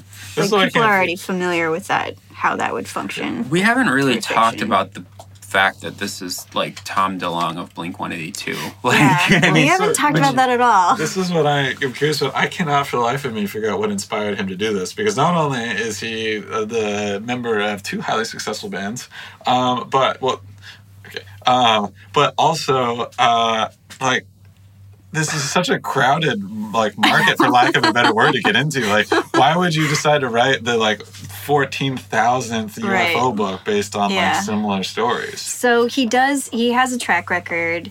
He's been into this stuff. I think it's documented. He's been into this stuff ever since he's been giving interviews. He also launched a project before called Strange Times. That was a website for documenting UFO stuff. That one didn't really get off the ground. I think it still exists as a Facebook page. Also, Aliens Exist, the seminal Blink-182 song. That's right. Right, that's right. Yeah. Did he sings that, right? He's no longer a member of Blink-182 now. That's right. He was replaced by the guy from Alkaline Trio. Right. That's Skiba. Yeah. How many of you have seen Blink-182 in concert? I have seen them once at a festival for free. I saw them like 3 or 4 times, man. I never Before Travis Barker was saw in the band, Blink. too. Really? I don't know if I saw them either. I remember them being pretty good. You know, I did see. I would expect them to be good. I saw Dropkick Murphys at Warped Tour in Sacramento one time, though. Oh, sick. I never understood. Talk about that. That's cool. I never understood how all the dudes for, like, Irish punk bands would show up at a festival and immediately have these 20-foot high flags they'd be waving, and I'm like, how did you sneak that in? Like, it's these huge flags would appear only for those bands. Now that is what I need explained. Aliens are out there, but, like, I need to figure out these flags. I think the label gives them out, probably. Like, to all these dudes, huge flags. In the crowd. Are you talking about in the crowd? In the crowd, yeah. Like people waving just the giant like, banners. All of a sudden, just Irish. Yeah, only for an Irish band. Dropkick Murphys and Flogging Molly always had that. They had banners That is too? strange. Yeah, they had bandit crowds and then with the banner. I think they were crisis actors. They were placed there. Whatever happened to crowds with banners? I haven't seen that. Yeah. Okay. I have to go do an interview. You're doing an interview right now. Yeah. Yeah. The most important interview of your life. Yeah. Okay, so to close, I think the question we wanted to make for this podcast is is Tom DeLonge serious about this UFO stuff? I think he is genuine and earnest in his approach. Absolutely. He's been dumping money and time into this for years, ever since that song. Yeah. Like, you've seen him, like, talking about it, and from what I can tell, based on the limited, like, news that I've seen, he decided not to do Blink-182 so he could focus on this, correct? Right. He really does seem to believe this is the most important thing he will ever do. I mean, hats off to him. That's admirable. You know what I mean? Like, He sounded very genuine, and I am impressed at the effort that he's put in, because he definitely is not doing this as some fly-by-night get-rich-quick scheme off the alien millions out there. No, it'd be like the worst get-rich-quick scheme ever. So you don't think it's a DeLonge Con? Only a con insofar as, like, he believes he's an important voice for this. Like, that's all. It's an ego con, if anything. But what's an ego con? The dreaded ego con. No, but I mean, like, he's That's not so easy to fall into. the money aspect of him bundling it is just the way shit's sold nowadays. Especially if you have, like, if you're a musician, like, every band does, like, that package bullshit where it's like get the record and the T-shirt and the, I don't know if they have a book, and some of them do. I want a T-shirt. Yeah. Cool. Yeah. No, I think it's genuine and it's earnest, but I don't know. It's I don't know if it's gonna be what is the blockbuster that opens Everyone Dies. All right, well, let's check in 1 year from now when Jason and I will read the second 700-page book in the Secret Machine. They come out one a year? Is that the release schedule? You know what? I'm not sure. It could be like Star Wars, where it's like one fiction, then one non-fiction, you know. Oh, right. I mean, not that fiction is non-fiction. That's not how Star Wars works. Have you ever seen No, Star the Wars? new Star Wars is like, they're doing canon, and then they're doing side story. Well, no, they're all right, they're and all it's canon. non-fiction They're all also. canon. Sorry. Okay, I didn't mean to turn this into it's timeline. non-canon Star Wars. Let's wrap it Jar here. Jar Binks is the only canon. Rogue One looks tight. I feel like I've said a lot of things here today that I am comfortable saying, but just for you guys and all the listeners out there, should I die in the next year before the next book comes out? Just investigate it. Yeah, that's what I'm saying. What if 1 year from today we're looking into some sort of mysterious disappearance of Tom DeLonge? Then we'll know it's true. Yeah. They can simulate all kinds of things with radio waves. I think it will become the mission happening. of Radio Motherboard to investigate what happens to Tom DeLonge if anything does happen to him, which I really hope not, because he's a super nice guy. Yeah, it's going to be so fucked up. If We have our eyes on you. Well, all government. they'll do is they'll just wipe him from our Oh, right, yeah. They collectively. could do the Men in Black Do you flash guys ever thing. feel like you've been hit with the Men in Black flash thing? Yeah, all the time. Yeah, me too. Thank you, Editor-in-Chief Derek Mead. Thank you. And thank you, Crystal Coyne. Thanks.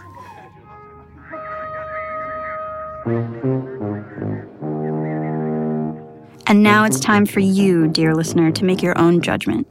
Email us at letters@motherboard.tv and tell us what you think.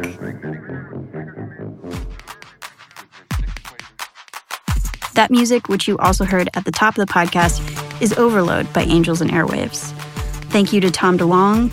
Thanks to the large cast of this extra-long podcast, and thanks to our editor, Mark Liambruni. And a special thanks to you, the listener.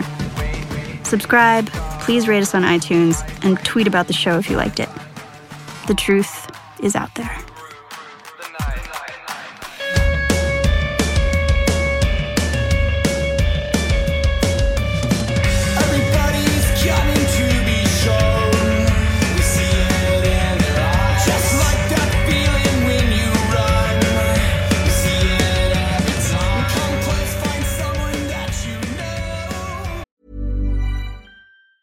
Hey, it's Danny Pellegrino from Everything Iconic. Ready to upgrade your style game without blowing your budget? Check out Quince. They've got all the good stuff, shirts and polos, activewear, and fine leather goods, all at 50 to 80% less than other high-end brands. And the best part?